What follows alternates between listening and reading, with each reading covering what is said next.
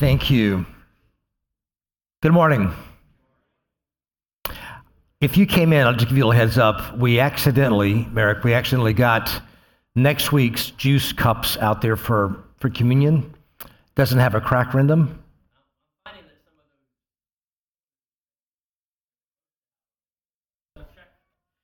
Well, there is one in here. So make sure you have some bread. There's some new ones, and they're different. Sorry. Thanks. Well, good morning again. Open your Bibles, if you will, to Matthew chapter 13. Matthew chapter 13, and we're going to be reading a chunk of this, so I do encourage you to open your Bibles or get your phone out, or there's a Bible in the pew in front of you so you can follow along with us in that. This is the last message in a mini-series on this chapter and these parables, and it's important for us to grasp the context of the parables in Matthew 13. This is a day in the life of the Lord Jesus Christ. All of this happened in one day. And it's important to realize that because there's one message that is spoken through all these parables together. He taught them together because they belong together. They repeat and reinforce themes of the kingdom of heaven. So today, I'm kind of batting cleanup. So you baseball fans, the bases hopefully are loaded at this point. The cleanup batter comes in and hopefully hits a home run and you get a grand slam. Typically, it's the strongest batter that you put in that position. Our team manager, Shoeless Jace Jackson over there, he somehow chose me to do it. He should be here. Merrick should be here. Someone else should be here. So we have to trust the Lord to help us with that. So that's one way of thinking about it. Another way to think about it is quilting. My wife does quilts. She makes quilts for our grandchildren. They're beautiful. And as I've observed it, there are these individual pieces that are meticulously designed so that when you put them all together, there's this beautiful pattern that flows through the quilt.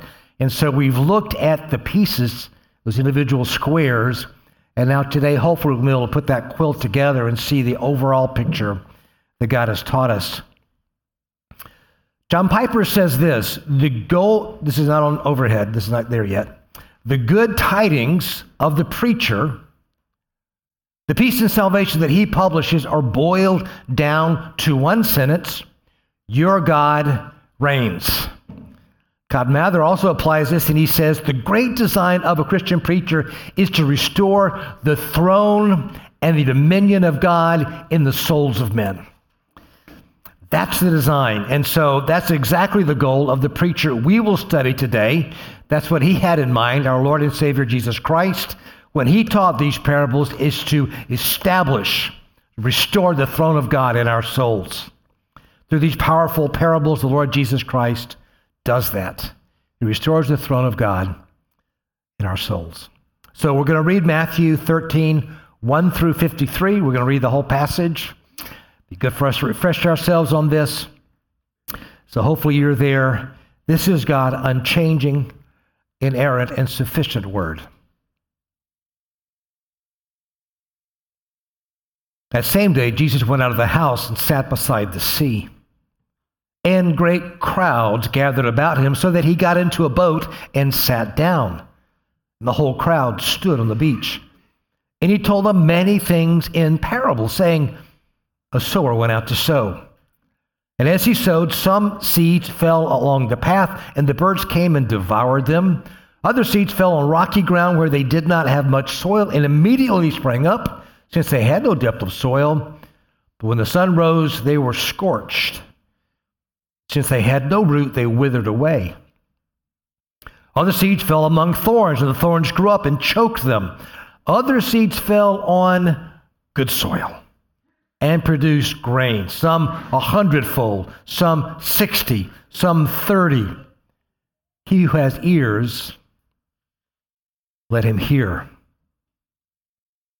Then the disciples came and said to him, why do you speak to them in parables? And he answered them, to you it has been given to know the secrets of the kingdom of heaven, but to them it has not been given. For the one who has more will be given, and he will have an abundance. But the one who has not, Even what he has will be taken away. This is why I speak to them in parables. Because seeing they do not see, and hearing they do not hear, nor do they understand. Indeed, in their case, the prophecy of Isaiah is fulfilled that says, you will indeed hear, but never understand. You will indeed see, but never perceive. For this people's heart has grown dull. And with their ears, they can barely hear. And with their eyes, well, they have closed, lest they should see. And with their eyes, and hear with their ears, and understand with their heart, and turn, and I would heal them. But blessed are your eyes, for they see, and your ears, for they hear. For truly I say to you, many prophets and righteous people long to see what you see, and did not see it, and to hear what you hear, and did not hear it. Hear then the parable of the sower.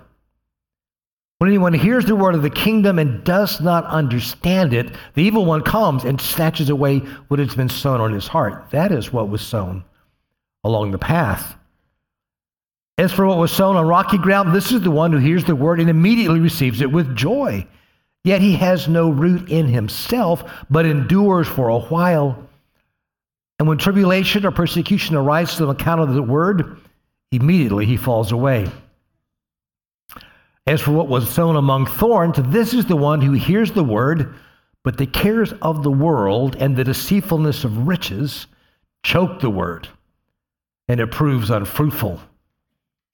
As for what was sown on good soil, this is the one who hears the word and understands it. He indeed bears fruit and yields, in one case 100-fold, in another case 60, in another case 30. He put another parable before them, before the crowds. The kingdom of heaven may be compared to a man who sowed good seed in his field. But while his men were sleeping, his enemy came and sowed weeds among the wheat and went away. So when the plant came up and bore grain, then the weeds also appeared. And the servants of the master of the house came to him and said, Master, did you not sow good seed in your field? How then does it have weeds? He said to them, an enemy has done this. So the servant said to him, then do you want us to go and gather them? But he said, no. Lest at the gathering of the weeds you root up the wheat along with them. Let them both grow together until the harvest. And at harvest time I will tell the reapers, gather the weeds and bind them in bundles to be burned, but gather the wheat into my barn. He put another parable before them, saying, the kingdom of heaven is like a grain of mustard seed when a man took and sowed in his field. It is the smallest of seeds. But when it is grown, it is larger than all the garden plants, becomes a tree, so that birds of the air come and make nests in its branches. He told them another parable. The kingdom of heaven is like leaven that a woman took and hid in 3 measures of flour till all was leavened. All these things Jesus said to the crowds in parables. Indeed, he said nothing to them without a parable. This was to fulfill what was spoken by the prophet. I will open my mouth in parables. I will utter what has been hidden since the foundation of the world. Then he left the crowds and went into the house. And the disciples came to him saying, explain to us the parable of the weeds of the field. He answered, the one who sows the good seed is the Son of Man. The field is the world, and the good seed is the sons of the kingdom. The weeds are the sons of the evil one, and the enemy who sowed them is the devil. The harvest is the end of the age, and the reapers are angels. Just as the weeds are gathered and burned with fire, so will it be at the end of the age. So the man will send his angels, and they will gather out of his kingdom all causes of sin and all lawbreakers, and throw them into the fiery furnace. In that place, there will be weeping, gnashing of teeth. Then the righteous will shine like the sun in the kingdom of their Father. He who has ears, let him hear. The kingdom of heaven is like hidden treasure in a field, which a man found and covered up. Then in his joy he goes and sells all that he has and buys that field. Again, the kingdom of heaven is like a merchant in search of fine pearls, who on finding one pearl of great value went and sold all that he had and bought it. Again, the kingdom of heaven is like a net that was thrown into the sea and gathered fish of every kind. When it was full, men drew it ashore and sat down and sorted the good into containers, but threw away the bad. So it will be at the end of the age. The angels will come out and separate the evil from the righteous and throw them into the fiery furnace. In that place there will be weeping and gnashing of teeth. Have you understood all these things? He said to him, yes. And he said to them, therefore, every scribe who has been trained for the kingdom of heaven is like a master of a house who brings out of his treasure what is new and what is old. When Jesus had finished these parables, he went away from there. May God bless the hearing and the believing and the obeying of his word. As Jesus taught us over and over again through the book of Matthew, Matthew was highly skilled in how he wrote, arranging things. And Jesus, first of all, the brilliant Son of Man who was the Word, is the Word, taught in such a way that there is this beautiful tapestry, beautiful quilt before us that fits together in a pattern. And understanding that pattern, we realize all of these things have to hang together. And so the way that Jesus preached and that Matthew wrote, we see there's a symmetry in the parables of the kingdom. And we have a slide to show you how this symmetry of the parables of the kingdom work. So there are 8 parables. There are 4. The first 4 he spoke to the crowds. The second 4 he spoke to the disciples. But there's a correspondence between the sower of the word and the scribe. The sower of the word explains the context of the rest of the parables, and the scribe is the denouement. The parable of the scribe explains what this all really means for us, the disciples. The weeds in the net are 2 parables that say basically the same thing, and they're paired up that way. Then you have the mustard seed and the leaven, which are 2 almost identical parables, and the treasure and the pearl, and they correspond to each other. So Matthew's saying, here's a clue, team. This all is supposed to hang together. And it is all predictive of the work of Christ as he expands the kingdom of heaven to the world. Through these powerful parables, the Lord Jesus hides from those who reject him, but reveals to his disciples the universal reign, the mysterious nature, and the unstoppable reality of his now and coming kingdom. That's the purpose of this. And we'll review these themes that run through all the parables collectively. Then we'll land on a surprising conclusion of that little bitty parable at the end about the scribe who's trained in the kingdom of heaven. So what is the kingdom of heaven? Let me give you a quote from John Piper. Kingdom of heaven is how Matthew refers to it, as Jesus referred to it, as Jesus often did.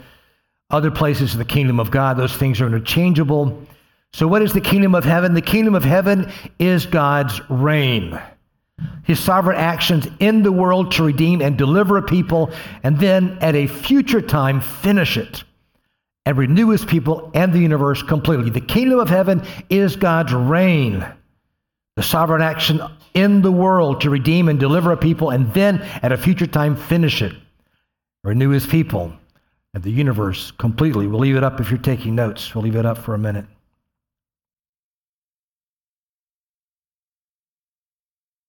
The kingdom is not the church. The church is not the kingdom. The church is in the kingdom. The church, that kingdom is not less than the church, but it is more than the church. God acts through the church uniquely in this age, in all ages, but acts uniquely to extend the gospel and his kingdom to the world. But it's different from the church. It's more than the church. It's all of God's sovereign acts. And we see the themes of those kingdoms, 4 themes through all of these parables. So we have 2 main points today. One is themes in the parables of the kingdom of heaven. And point number 2 is the transforming power of the kingdom within. So point number 1, the themes in the parable of the kingdom of heaven. There are 4 of them. The first one is, this is the universal reign of the kingdom of heaven. The universal reign of the kingdom of heaven flows through all of those parables. Parable of the sower. It's by extension, but it's still there. There's this sower that's going out, and he's sowing everywhere. He's sowing on good soil. He's sowing on weeds. He's sowing on the path. He's sowing on rocky soil. And the kingdom of heaven, the word is being sown throughout the whole world. The weeds, Jesus tells us plainly, the field is the world, not the church. Some people have taught, no, you can't bring church discipline because you might take out someone who's actually, you might uproot the wheat. No, we're commanded in the church, as well as we can, to be a body of believers. But the world, God is interested in the whole world. And he's saying in his patience, wait. Peter tells us God desires none to perish, but all will be saved. And so he is not slow in his coming as some counsel, but he's patient so that none would perish. So God says, wait, no, I have a time. There's a fullness coming. But my kingdom extends to the whole world. You see in the parable of the leaven, you have these 3 measures of flour. A lot of flour represents the whole world. And so there's this leaven, and eventually it works through the whole lump. It works through all of that. Someday, all the earth will have the kingdom of heaven clearly explained and revealed to them. Then there's the net. When the time has come, when the net is full, when all of past and present and future comes to an end, that right time, Jesus will take his net through the sea. The sea often represents the nations that are often in conflict and in turmoil, and the waves represent the nations, and God will take that one net through all the nations of the world, and all men of all time and women of all time will be gathered together and judged. So the kingdom of heaven is spreading throughout all the earth, but it's also, as I just said, through all time. In the weeds, the grain was planted in the beginning. Jesus said it was not so from the beginning. In the beginning, Adam and Eve were planted. That was good seed. An enemy came and sowed in there. So that goes back to the very beginning. But he says, then at the end of time, end of the age, those weeds are going to be burned. The kingdom of heaven expands all time, in all eternity. The net, the bad fish are thrown away at the end of the age. He who has ears to hear, let him hear. The second theme that is woven through these parables is the mysterious nature of the kingdom. The mysterious nature of the kingdom. The sower sows the seed. How do they grow? How does it happen? Mark 4:26 says it this way, and he said, the kingdom of God is as if a man should scatter seeds on the ground. He sleeps and rises night and day, and the seeds sprout and grows. He does not know how. So yeah, right, we preach the gospel and we plant churches and we share, and that's, that's what we do. We plant the seed, but how does he grow? There's this mystery. How does someone get saved? How does this happen? How does this church spring up in China that's under communist rule? I don't know. There's a mystery. In this mystery, there's also a hiddenness. There's a hiddenness of the kingdom. You see in the mustard seed, Jay's taught us the kingdom doesn't come as we expect. It's very small. It's tiny. It's at one point, all of the kingdom of God, all of God's plans for humanity were reduced down to the womb of a teenage girl in Palestine. She carried the Savior. Then there was one man, all the world, Jesus Christ. Then there were these few followers. Then there were these few churches. Then it comes to us, and us, these weak, fallen, and somehow in us there's this seed. And it starts out tiny. It starts out, my life's a wreck, and it grows. There's a hiddenness to that. The leaven, the woman hides the leaven. How does that work? It's a mystery. but she hides that. And there's a hiddenness to that, and somehow it spreads. The treasure is hidden in a field. The kingdom of heaven must be sought for. It must be acquired. I have to find it. Why isn't it obvious? I don't know. There's a hiddenness to it. The pearl of great price, the pearl is hidden in an oyster. So here's this animal that is ugly, that's in the water, in the mud, in the rocks. It's hard to get to, and you look at that and you think, this is disgusting, but you open it and there's this pearl. Wow. So our lives sometimes, ugly, broken, trashed, in the mud, and yet all of a sudden, the kingdom of God comes, and I'm changed. There's a hiddenness of truth as well. Isaiah tells us God's word goes out, but there are some who indeed hear, but never understand, and those who see, but never perceive. There's awful hiddenness to God's word. Through these powerful parables, the Lord Jesus Christ hides from those who reject him his universal reign, his mysterious nature, and the unstoppable reality of his now and coming kingdom. Jesus hides it. Disciples know that. He can hide it. He who has ears to hear, let him hear. Third, Jesus wants to know, and he weaves through these, there's an imitation kingdom. He weaves through these parables the reality of this imitation kingdom that's out there. It's Satan's competing kingdom. We see in the parable of the sower. When anyone hears the word of the kingdom and does not understand it, the evil one comes and snatches it away, what has been sown. The weeds are the sons of the evil one, and the enemy who sowed them is the devil. Jesus is saying, listen, there is a real, personal, evil, demonic activity in the world, and its goal is to steal God's word from you.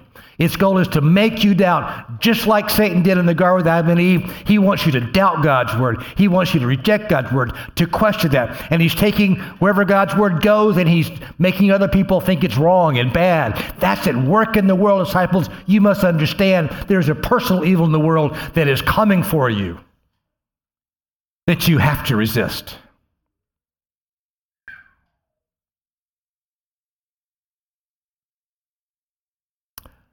But there's this other aspect of this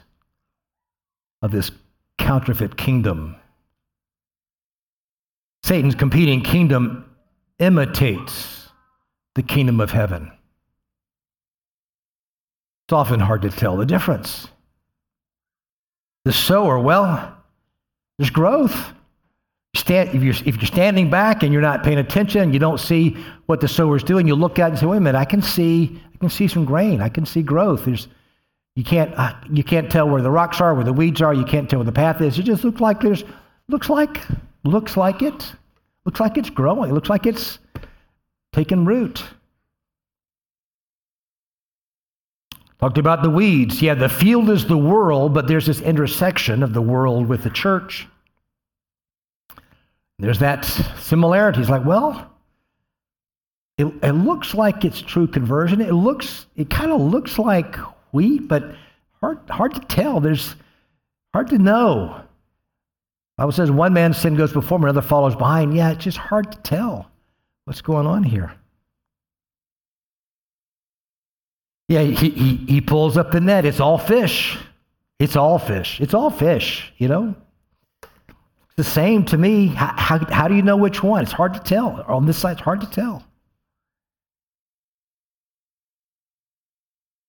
Thinking about the teenager, young adult who zones out during the sermon.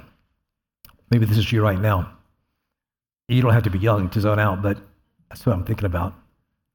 You're texting, you're surfing, or you're sitting there snickering with your friends, rolling your eyes at the faith of others, not seeking God, not really praying, not really taking private time. You're here, but maybe you had an event at a youth camp and something happened, but now a couple years later, it's like, hard to tell what's going on. It's hard to tell. On the other hand, maybe you have that teenager who's compliant, wants to do what's right, but it seems like they're more concerned about just fitting in, about wanting to be liked. not really hungry for the word. They're not really aware of the grievousness of their sin. Much root in themselves. I don't know. It's hard to tell sometimes. And then sometimes the young adults, they're more concerned about being relevant than countercultural, more invested in the American dream than advancing the kingdom. They're not here that often, and they're, not that interested in serving, and, well, I don't know. It's hard to tell. A person of any age who doesn't love to give financially. It's the young person who says, I don't make much money. Someday when I start making more money, then I'll start giving. Well, that person becomes later the family man who says, I got too many kids. I've got a mortgage. You don't understand. I can't give. I'll give a tip here. And, I can't give. Person who's justifying themselves by arguing how much or really how little the tithe is supposed to be in the New Testament. Oh, no, it's not really 10%. It doesn't say that. It's, it could be any, as long as I'm giving. Got these other things I want to do with my money. It's kind of like the farmer, that other parable where a farmer who stored up his grain built barns, put his grain in there, and God said to him, "You fool, your life is required of you tonight. Who will now receive your grain?" What was his problem? That he had grain? That he had barns? No. The problem was he was not rich towards God.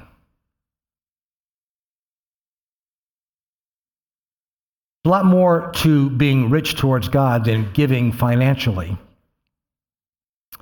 But it's not less than that. Sometimes, it's hard to tell what's going on.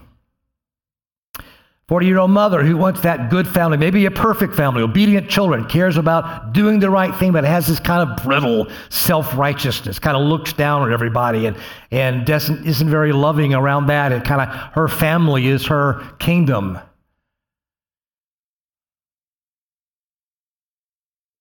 Hard to tell sometimes. Or the dad who works all the time to provide and leaves a little left over, has a little left over for the kingdom of God. Not in church very much, doesn't read his word, doesn't pray much, doesn't really do much. Too busy. You don't understand how busy I am. He also is not rich towards God. It's hard to tell.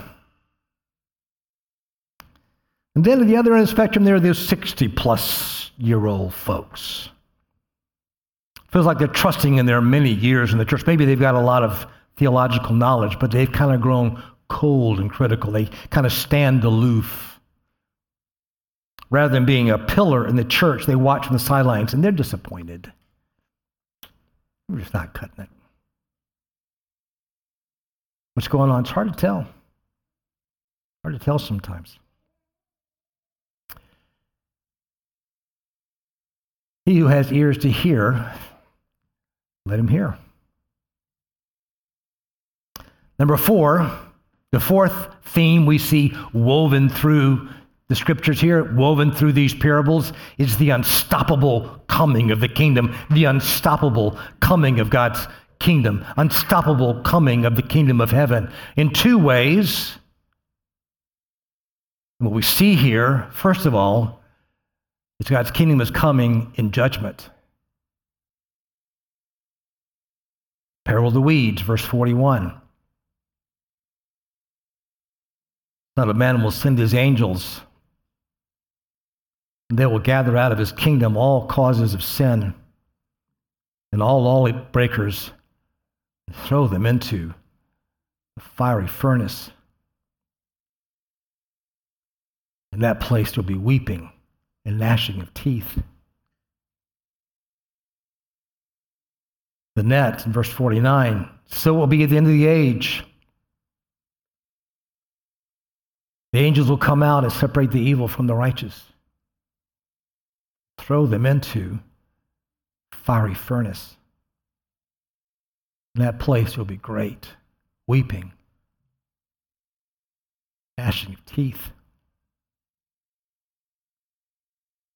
These verses are not part of the parable. They're talking about a real place, fiery judgment with real weeping and anguish, with real gnashing of teeth and pain.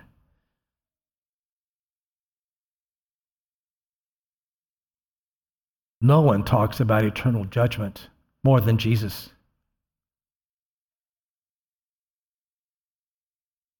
Jesus describes hell as a place of outer darkness in Matthew 8. Describing the final judgment in Matthew 25, Jesus said, "Depart from me, you cursed, into the eternal fire prepared for the devil and his angels."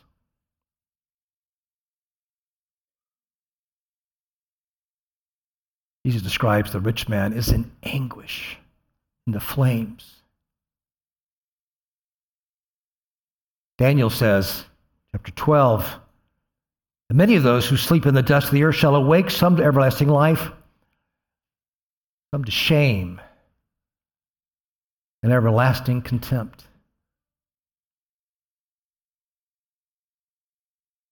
Jude describes the final judgment of the wicked as a place of gloom and utter darkness. Revelation 20, John tells us the final judgment, the wicked will be tormented night and day forever and ever.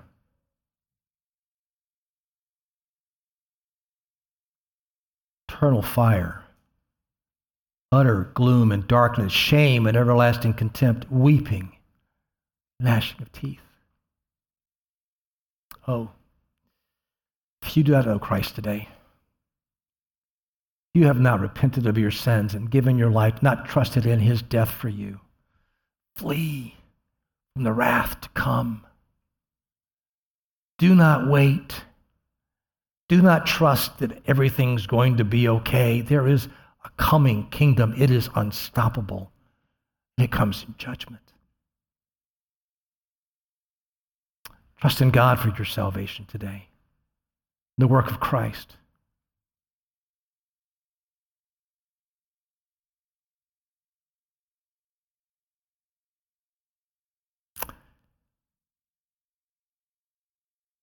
He who has ears,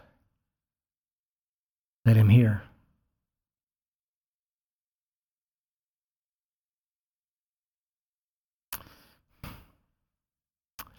God's kingdom is unstoppable and is coming in judgment, but it's also coming in righteousness.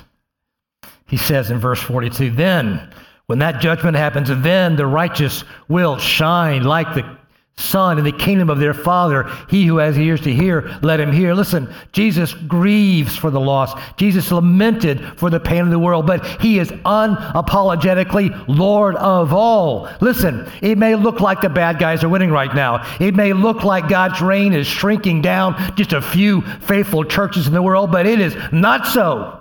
The kingdom of God, the reign of God is secure and on track throughout all the world and all time. Through these parables, Jesus declaring to the world, revealing to disciples that there is no kingdom, there's no political party, there's no philosophy, there's no educational system, there's no king, there's no president, there's nothing in the world that's going to be able to resist or retard or retreat or turn away from God's coming kingdom. It's going to happen. How do we know that? How do we know it's true? Well, it's true because God says it's true, but it's also true because you have the seed of the kingdom in you. If you have the seed of the kingdom in you and you're in the kingdom, you know he's coming back. You know what's going to happen. Yes, there are times when it is discouraging. We look at the world and we say, "Lord, what's happening?" But when we get in touch with the Holy Spirit and we remember God's word, we know he's coming back. Coming back for us, coming back in his kingdom will not fail. Whatever our minds tells us sometimes, we look at the world around us, that seed within us cries out, "My God reigns. My God reigns." Look at the parable of the sower. There is good soil. There is a harvest. It has been given to you to hear and understand, to see and perceive. Listen, you may not be bearing 100-fold right now. You may not be bearing 60-fold right now, but if you're in the kingdom is in you, you are bearing 30-fold. You used to be cursed and worthless, bearing only evil. Now you are washed. You are sanctified. You are justified in the name of the Lord Jesus Christ and by the Spirit of God. And you are bearing fruit. Yes, Teal Arlia, you are bearing fruit. Yes, Mike Schloop, you are bearing fruit. Yes, Pete Hubert, you are bearing fruit. Yes, Merrick Potter, you are bearing fruit. You are bearing fruit if you're in the kingdom. New believer, discouraged believer, suffering with sin, challenged with sin, you are bearing fruit. The parable of the weeds tell you that you are growing. The wheat grows with the weeds. Yes, there are weeds around you, but you are growing. You may have little faith. Listen, just like the faith of a mustard seed. But, oh, what a mighty tree will grow and is growing out of that little faith that you have. If the kingdom is in you and you're in the kingdom, that word's in you, that seed is growing and you are coming to a place where you have not only strength for yourself, but refuge for others. It remains to be seen what you're going to be, but since that mustard seed is in you, your life is becoming a refuge for others. You have found the hidden treasure, which is Christ. You have found the pearl of great price, which is Christ. You were revealed to you that you are a sinner, and that miracle of miracles, Jesus died on the cross for you. You gladly confessed your sins, and you gave your whole life to Christ, so you joyfully give away your money. Right? You know how tithe, sure, here's tithe. You need some money for mission, here's some money for missions. Need some money, hey brother, you're in trouble, let me give you some money. With the poor, let me give you some money. I'm happy to give it. God, I don't care, God will supply. Beyond that, in the spirit, I'm a bazillionaire. I'm rich. Here's 100,000 gospel dollars for you as well. Don't spend it all in one place. These parables teach us you are waiting, sure. The weeds are growing tall around you. You're swimming around some slimy fish you can't see the end from here. But listen, that day is coming. You're not going to be left on the beach like a washed up fish. You will be gathered in some kind of sun-making barn that's going to make you shine like the sun. And you're actually going to be over the beach giving people suntans or something like that. That's your calling. That's why he called you. That is going to happen. Through these powerful parables, Lord Jesus Christ is revealing to us, his disciples, the universal reign, the mysterious nature, and the unstoppable reality of his coming kingdom. He who has ears to hear, let him hear. Well, now let's look at this last little parable. The scribe who's taught in the kingdom of heaven. Surprisingly, somehow, this little parable sums it all up. It's like it's the therefore for all of this, for the disciple. Point number 2, the transforming power of the kingdom within. The transforming power of the kingdom within. Let's look at Matthew 13, verses 51 and 52 again.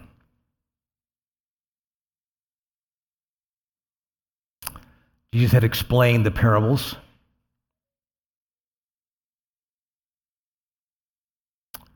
He says to his disciples, have you understood these things? They said to him, yes. And he said to them, therefore, every scribe who's been trained for the kingdom of heaven is like a master of a house who brings out of his treasure what is new and what is old. Disciples here at Covenant Grace Church, have you understood these things? If you've understood these things, say yes. Say it like you mean it. Yes. Yes, you have. Yes, you do. Yes, you do. It's been given to you. Paul cried out, oh, that I would know the power of his resurrection. God has given you the power of his resurrection, and by the illumination of the Holy Spirit, he has given you to understand these things. Jesus is saying, to you it has been given to know the secrets of the kingdom. Blessed are your eyes, for they see, your ears, for they hear. You are a master of a house. You have goods and substance enough for yourself and for others. You have a storeroom. You have a pantry. You have sides of beef hanging in the cooler. You've got 20 frozen pizzas. You've got all the pop in the world. You've got a fully stocked wine cellar, metaphorically speaking. You're master of a house. So you ask me, okay, but what does it mean, this thing about new things and old things and new things and old things? What's that mean? Let me tell you what I think. I don't really know what that means.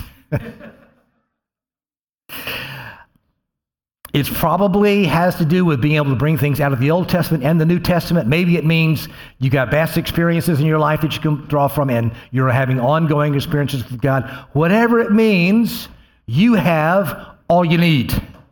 You've been given a spirit of wisdom and a revelation in the knowledge of Jesus Christ. The eyes of your heart are enlightened.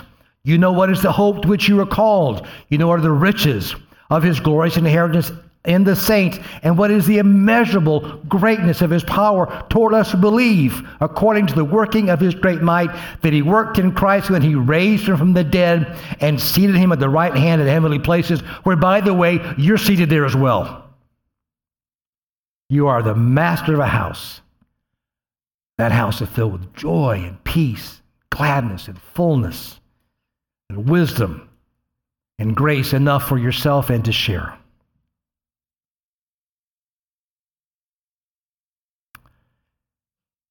He who has ears, let him hear. Let's pray.